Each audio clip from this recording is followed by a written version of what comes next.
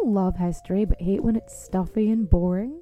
Well, look no further and join me, Katie Charlwood, your friendly neighbourhood social scientist and reader of books, as I delve into unsolved historical mysteries, murders by gaslight, and of course, women who have been misrepresented through all time. On Who Did What Now, the history podcast that's not your history class. Listen wherever you get your podcasts. If you like this podcast, can we recommend another one? It's called Big Picture Science. You can hear it wherever you get your podcasts, and its name tells part of the story.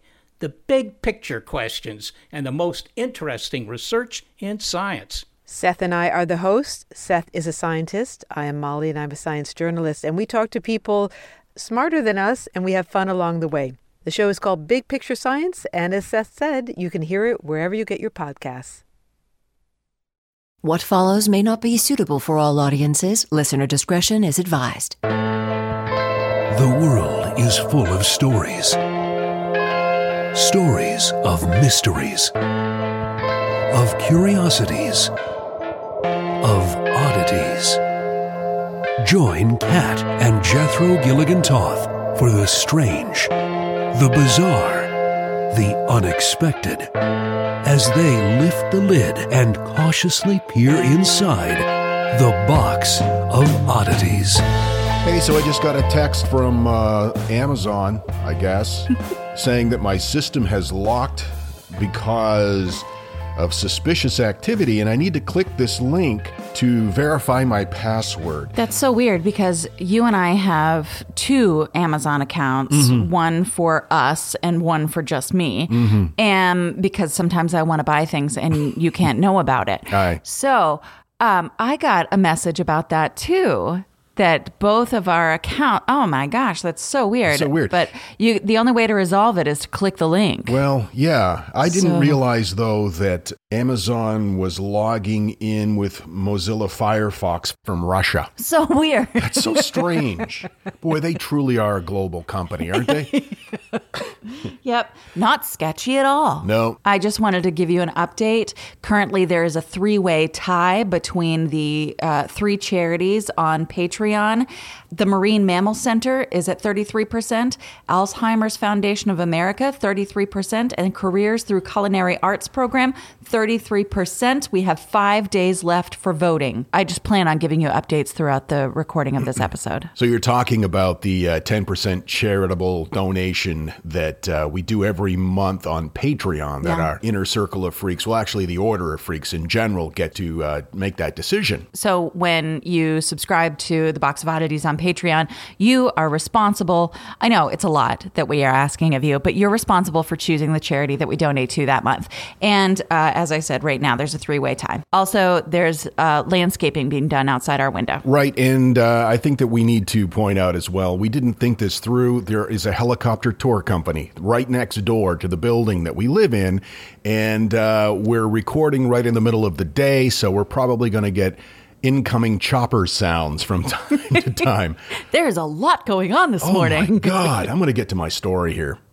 Do you remember one of our earlier episodes? You did the story about the blue fugates of Kentucky? Yeah, the blue people. Yes, they were the people whose skin was blue. Over a century, this Appalachian family passed along an exceedingly rare genetic blood condition that turned their skin blue. I saw Papa Smurf, who is like the patriarch of the remaining blue fugates on like Oprah once, and he was very blue. Papa Smurf. Well, here's another story about blue people, but this one does not involve hereditary conditions. In fact, the cause confounded experts for quite a while. Ooh. It happened in Manhattan in the 1940s. 11 men turned sky blue, not just a pale blue, but like bright, bright blue. Ooh. And it was weird enough that one person turned sky blue, but for 11 to turn sky blue and show up individually at the same hospital in a short period of time, all in the same day, alarmed and confused the medical staff. It began on September 25th, 1944, 8 o'clock in the morning. A passerby noticed an elderly man who was kneeling over in agony. The man looked disheveled, and a lot of people just thought he was, a drunk. He then slumped over to the ground with intense abdominal cramping. A police officer that was nearby witnessed this and ran over to him, again thinking probably he was a drunk. But he got there and he saw a very strange thing. The man's lips, ears, nose, and fingertips were sky blue. Okay, so whatever the blueness is also painful? It is. And he was rushed to the nearest hospital. It only took a few minutes to get there, but then in that short amount of time, he had become unconscious, and the blue from his nose and fingertips had spread to cover most of the skin on his body. They didn't know what they were dealing with at the hospital, so they did the best they could. They pumped his stomach, they gave him oxygen therapy, and prescribed bed rest. The treatment seemed to work, and soon he regained consciousness. But he was unable to give them any clues as to what might have happened to him. They thought maybe it was carbon monoxide poisoning. Okay. Because this was the 1940s in Manhattan, and it was full of exhaust fumes. There was very little concern. It was a smoggy place. It was a very smoggy place, and it was overcrowded. Thinking that the case had been solved, they went about their daily routine. But it wasn't long before several more blue people stumbled into the hospital emergency room. In fact, the first guy showed up at 8:30. By noontime, a total of 9 men came in with the same symptoms. Are they all dudes? They're all dudes. They were all elderly, too. And they had varying degrees of blueness, but one patient in particular, a guy named John Mitchell, who was 72 years old, was completely blue from the bottom of his feet to the top of his head. And they still kept coming. At 6:45, another man came in with the same strange blue condition. 10 of the 11 men made complete recoveries. One, due to his age and the severity of his condition, passed away the following evening. Well, we don't even know what the condition is. Right, we don't know. And it only took one day for the Department of Health to receive a report from the hospital on this situation, and 2 different people were put on the case. They immediately started looking for something that would explain this strange phenomenon. The first thing they did was look at commonalities between the men. Sure. This is a mystery that is fun to solve. Unless you're dying, and then it's not fun, I would imagine, in any way. The first obvious thing was that they were all elderly men. Secondly, they discovered that they were all staying at cheap, rundown hotels. Wait, oh. And the third thing they had in common was that they were all heavy drinkers. So based on the way that the symptoms presented, the health department ruled out carbon monoxide poisoning. Sure. If it had been carbon monoxide poisoning, then these guys all would have had to have been at the same place, and there would have been more sick people, and because the backgrounds would have been different. It wouldn't be just old men. Right. But then they discovered another commonality, and that was that all of these men got sick right after eating within a half an hour of each other. But it couldn't have been food poisoning because that would take up to 36 hours to incubate. These guys started getting sick within 30 minutes after eating. Right, and food poisoning doesn't turn you blue. Right. I mean, not that I know of. I am not an expert. Hey, I need to be upfront with you about this. I am not a food poisoning expert. But from what I know of food poisoning, it doesn't turn you blue. If I had known this before we got married, we never would have gotten married. No, I don't blame you. I was expecting to marry a food poisoning expert. And the place that they had all eaten was a place called the Eclipse Hotel. And they learned that the patients had all eaten the same thing at the same time. Okay, we're narrowing down the mystery. Yep, it was oatmeal that they all had. Oatmeal? Yeah. The health inspectors made a surprise visit to the Eclipse Hotel, and they described it as, quote, strictly a horse market and dirtier than most. Ew. The sort of place that you can get a full meal for 15 cents. This was 1940s, of course. And it did appear to be incredibly dirty. They found 15 sanitation violations in the kitchen and the mess hall. The place was full of roaches and flies, and there was dirt on the tables and walls. Some of the utensils were encrusted with dirt and residue from a sewage pipe leak. But none of that would cause your skin to turn blue. Those were all horrible things, but it wasn't the answer. The owner of the hotel and his chief cook were very cooperative during the investigation. The cook was extremely concerned because he thought that he had perhaps killed somebody and made so many people sick, and he felt extremely bad about it. I feel badly because you're saying that he feels badly, but obviously not badly enough to like clean stuff.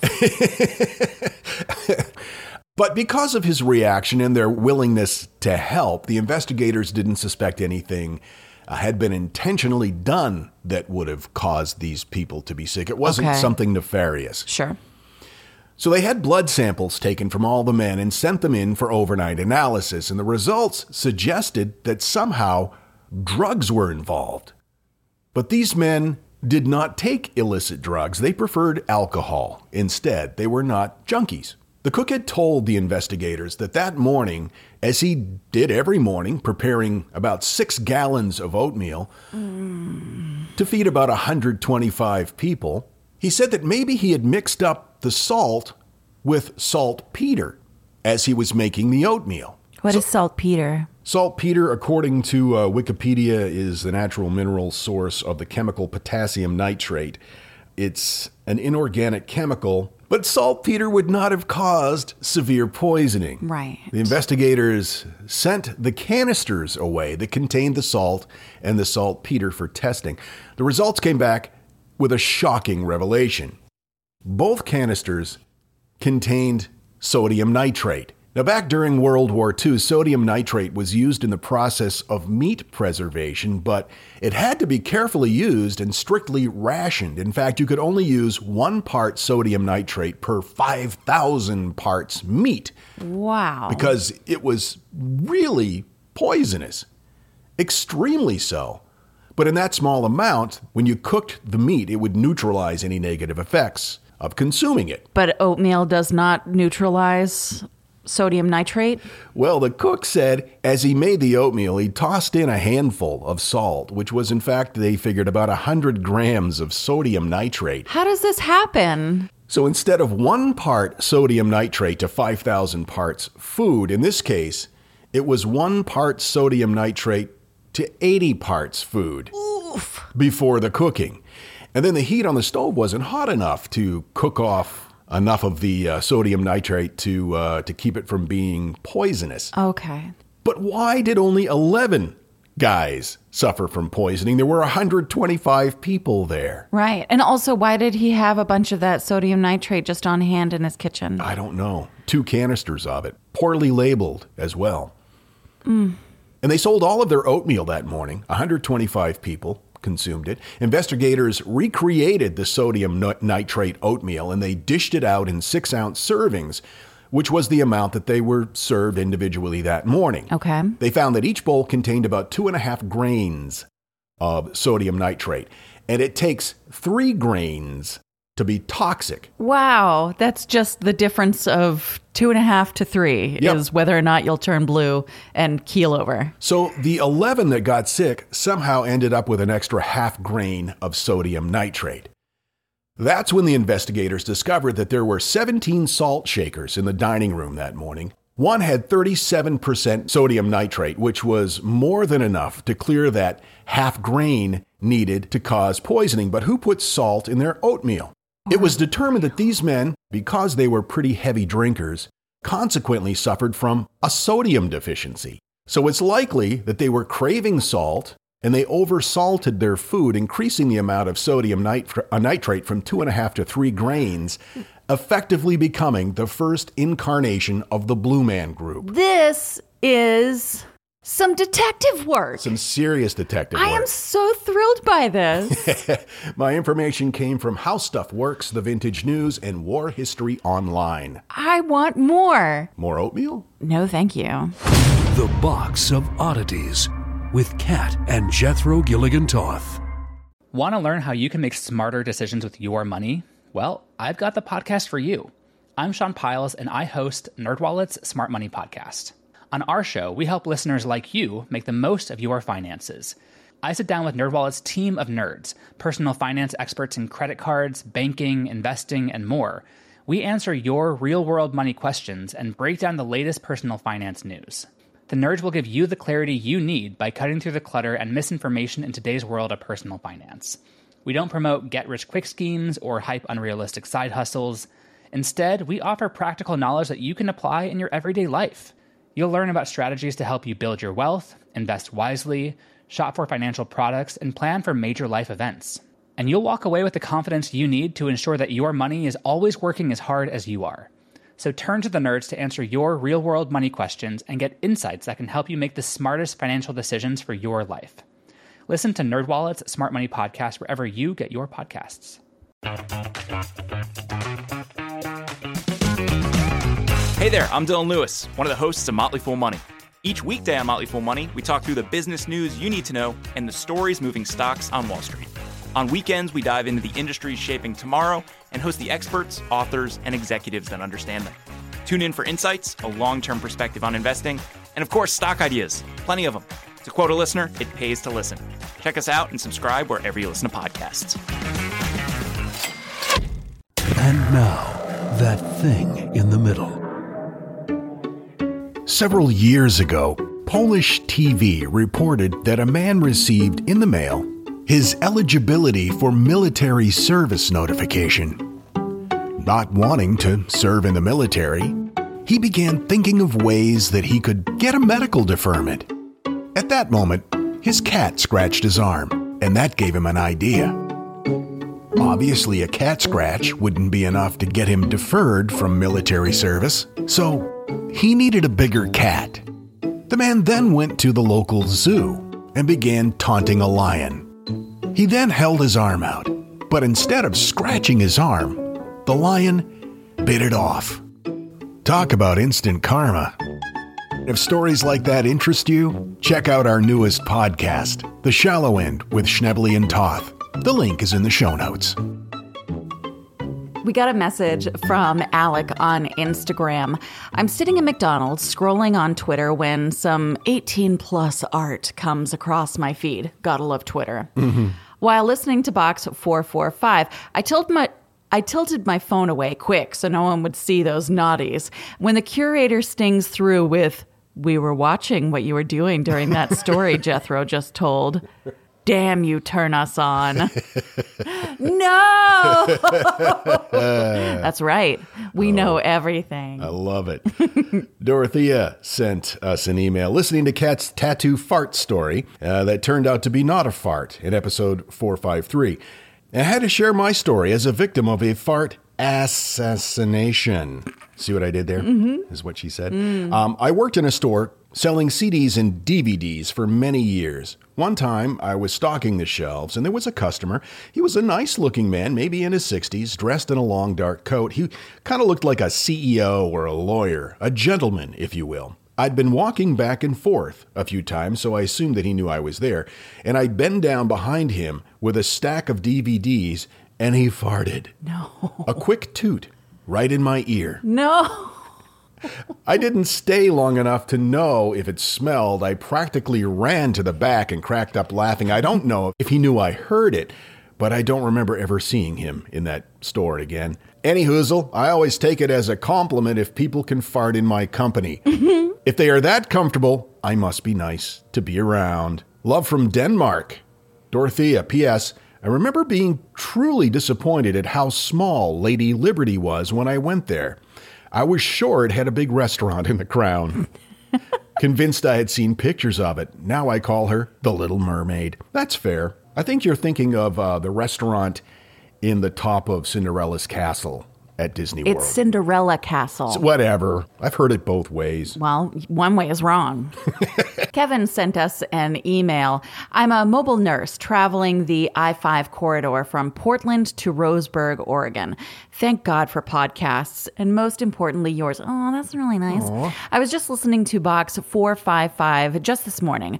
I was at a client's house who I've been seeing for a couple of years now. She was working on her computer while receiving her treatment, and I was listening to your podcast on my Bluetooth hearing aids. All of a sudden, we get to the part where Kat is trying to say regenerative. In my line of work, I've used this word quite a bit.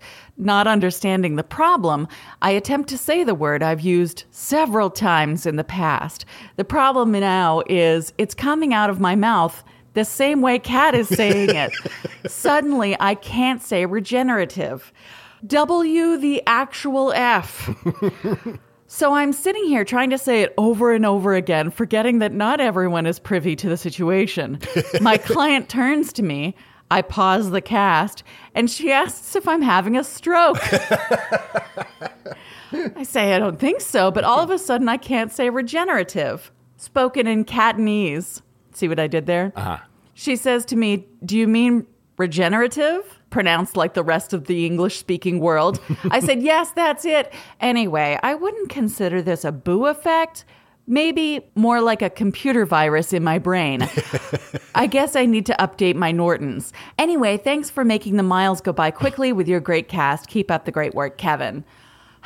Kat, I'm so sorry, Kevin. You gave Kevin a brain virus. When Johann Rall received the letter on Christmas Day 1776, he put it away to read later. Maybe he thought it was a season's greeting and wanted to save it for the fireside.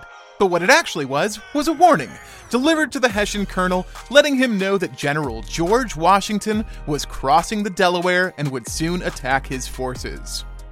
The next day, when Rall lost the Battle of Trenton and died from 2 colonial Boxing Day musket balls, the letter was found, unopened in his vest pocket. As someone with 15,000 unread emails in his inbox, I feel like there's a lesson there. Oh well, this is The Constant, a history of getting things wrong. I'm Mark Chrysler. Every episode, we look at the bad ideas, mistakes, and accidents that misshaped our world. Find us at constantpodcast.com or wherever you get your podcasts.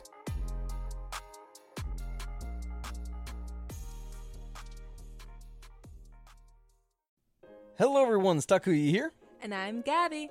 And we are the hosts of History of Everything, a podcast which you can probably guess by the name is, well, it's about everything.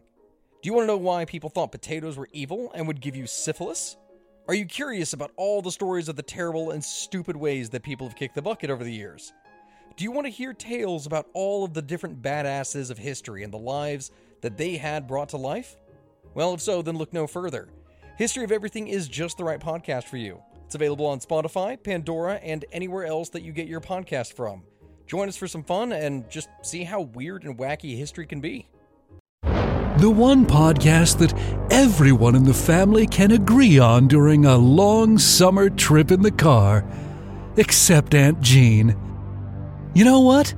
Fuck Aunt Jean. This is the Box of Oddities. All right, you got a story for me before the guy with the leaf blower comes back?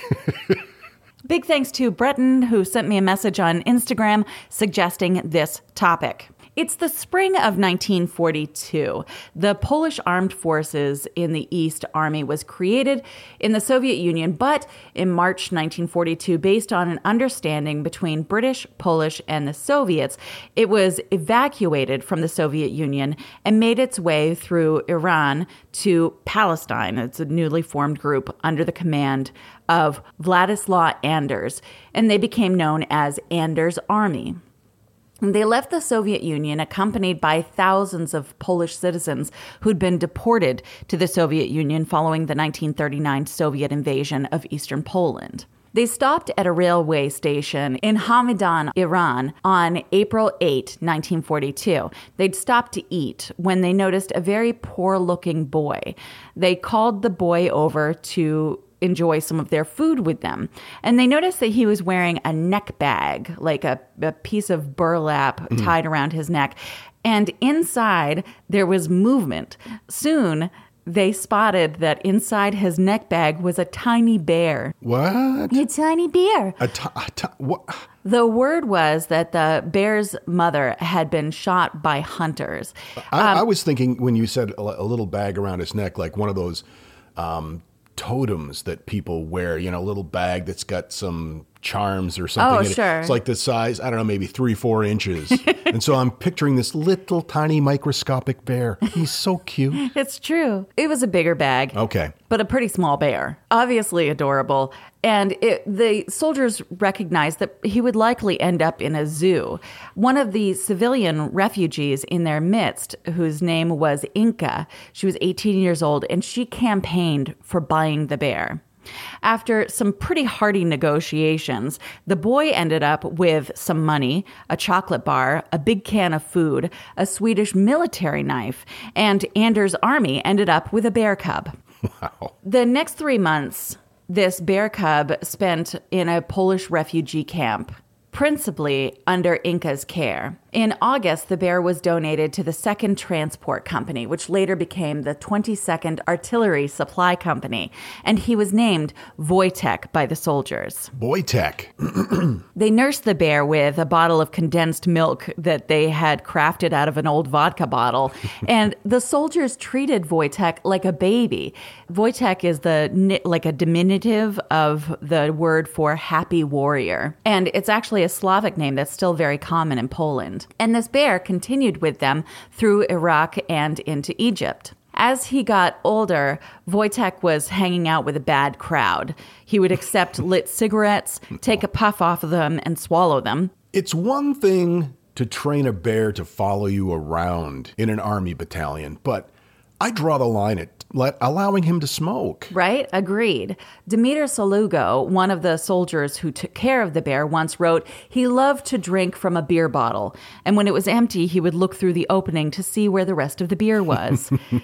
But the bear was a real morale booster. They played tag together, the soldiers and Wojtek would wrestle, and along the way, the Polish soldiers were accompanied by British Corps, whose officers had a Dalmatian, and they became best friends. The bear and the dog? Yes. Aw. According to his handlers, Wojtek was quiet and very peaceful, but there was another bear that the soldiers adopted along the way, and a monkey that he did not like. What is it with these guys? I don't know. It's like a traveling menagerie and artillery squad. Wojtek loved to shower. As you can imagine, it's pretty hot in Egypt and the other places that they were traveling. So Wojtek learned how to break into the communal shower huts and turn on the shower on his own.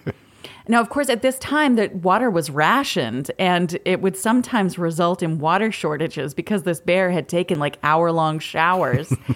And sometimes he would keep an eye on the bath's entry door and sneak in when others had gone in a shower. And all of a sudden there's a bear in the shower with you. And he's like, yes, getting his shower on. A bear in the shower with you? Yeah. Wow, that sounds like a title? Special. To an episode? Special movie. Oh, yeah. Like an adult film? Maybe. I want to hear from those of you who have showered with bears. I know a couple of our listeners in particular who have stories about that. I'm sure, yeah. One time, Wojtek scooted inside to find not a fellow soldier in the shower, but a foreign spy. The spy ran out of the shower and confessed everything with zero torture.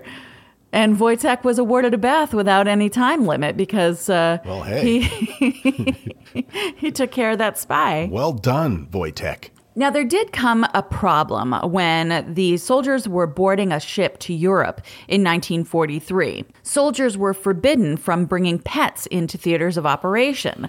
And by this point, of course, everyone was enmeshed with Wojtek. So they decided Wojtek needed to be a soldier. So the team formally enlisted him as a private with his own paybook and serial number. He'd already caught a spy, so he was awarded the status of a soldier, though he was allotted twice the rations of a typical soldier. No, that's fair. Archibald Brown, General Montgomery's courier, recalled, I was present on Polish soldiers' appeal, at which one soldier didn't come by. It was Corporal Wojtek. I wanted to know why he was so stubborn to not come in. And this lieutenant who was helping me asked, don't you think it's better to call him here and find out everything about him? I said, why not? Of course, we'll send 2 people to get him here. I thought, 2 people? That's strange. I was looking at the lieutenant, whose face was getting paler and paler, similarly to his sergeant's. I turned back and saw proudly standing there Wojtek. It was amazing, really amazing. So that was a fun little prank that they played. At this point, Henryk Zarkarewicz and Dimitar Saluga were assigned his caretakers. By the time the army was stationed in Italy, supplying ammunition for artillery batteries, Wojtek was having a hard time. For the first time in his life, he was in the middle of war, and the noise was overwhelming for him, and he found it difficult to get out of his tent. But he closely observed his fellows nonetheless, and he would mimic the soldiers. When he saw the men lifting crates, he would copy them. He would lift crates? He would lift crates. He was helping unload trucks? Yeah. Wojtek carried boxes that normally required 4 men, which he would stack onto a truck with other ammunition boxes. My God. There's a story that one day Wojtek came out of his tent, went to the supply point, got on 2 feet, held out his 2 enormous arms, and the astonished soldier who was dispensing ammunition stared at him until he decided to trust Wojtek and gave him a crate of missiles that I guess if Wojtek had dropped, would have killed everyone. But Wojtek took it and 2-footed delivered it to the artillery batteries. Then he came back, delivered another box, and so on and so forth. He never dropped the loads. He never failed. Though Henryk, another member of the 22nd Transport Company, said that the bear was really just carrying empty ammo crates and was cleaning up the space rather than carrying boxes of missiles.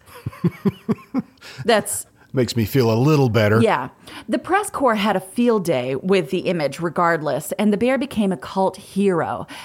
The regiment changed its insignia to the image of a bear and an ammo shell. It's pretty cute, actually. There's a movie that's been made about Wojtek, a bear named Wojtek. And according to Brendan Foley, an author who worked on the film,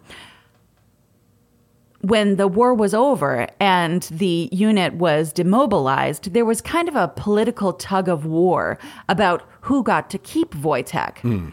The bear's caretakers didn't want him to go back to Poland because they were afraid that the Soviet-controlled government would adopt the bear as a symbol for communism. And that was what they'd been fighting against. So they didn't want that. So Wojtek ended up in Scotland, in a village called Hutton in Berkshire, on a farm where he lived with other former Polish fighters who were being lodged there temporarily after the war, until he was resettled in Edinburgh Zoo. Former members of his unit would visit him at the zoo, which is really sweet, but oftentimes they would throw cigarettes at him for him to eat. Well, he was probably badgering them for a smoke. He lived there until his death in 1963 at the age of 21, which he had a lot of esophageal problems, which is probably from him eating cigarettes all the time. Or smoking. Or smoking. There are many statues and memorials for Wojtek and a slew of people, as well as streets and preschools named after him. That is the most adorable mental imagery I think that I've experienced in quite some time. Thank you for that. Yeah, you're welcome. I went through the list of memorials and statues dedicated to Wojtek, and there are so many, and they're scattered all around the world. And I love how universally this bear was beloved. I got my information from Wikipedia, obviously, Business Insider, Time Magazine, and historyofyesterday.com.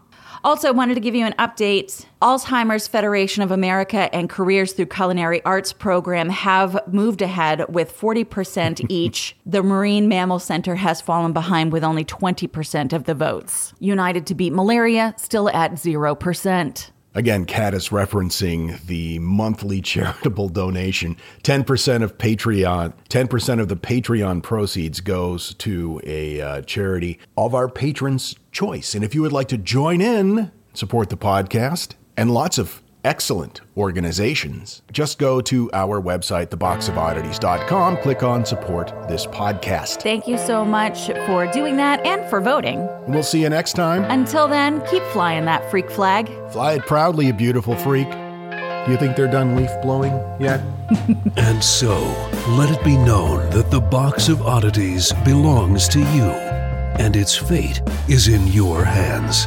The Box of Oddities commits to the telling of stories of the strange, the bizarre, the unexpected, we wish to offer our deeply felt gratitude and appreciation for your patronage.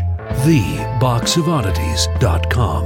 On Facebook at Facebook.com/BoxOfOddities On Twitter at Box of Oddities. And Instagram at Box of Oddities Podcast. Copyright 2022. All rights reserved.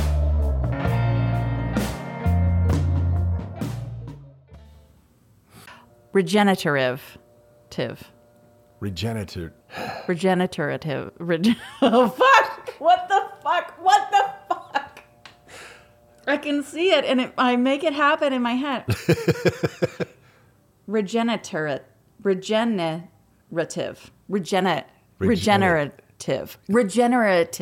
There you go.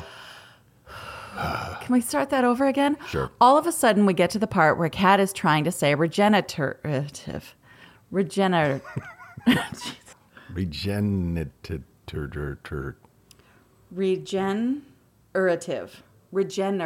Yeah. We get to the part where Kat is trying to say regenerative. Oh, you did it. Hi, I'm Neil. And I'm Ken. And we are from the Triviality Podcast, a pub trivia-style game show where a lack of seriousness meets a little bit of knowledge. Join us each week for an hour-long game of general knowledge trivia featuring special guests from around the world, plus tons of extra themed episodes. If you want to improve your trivia game, or you just want to scream at us in your car when we get easy questions wrong, then we're the show for you. Find Triviality on all your favorite podcast apps. But you know that because you're already listening to a podcast.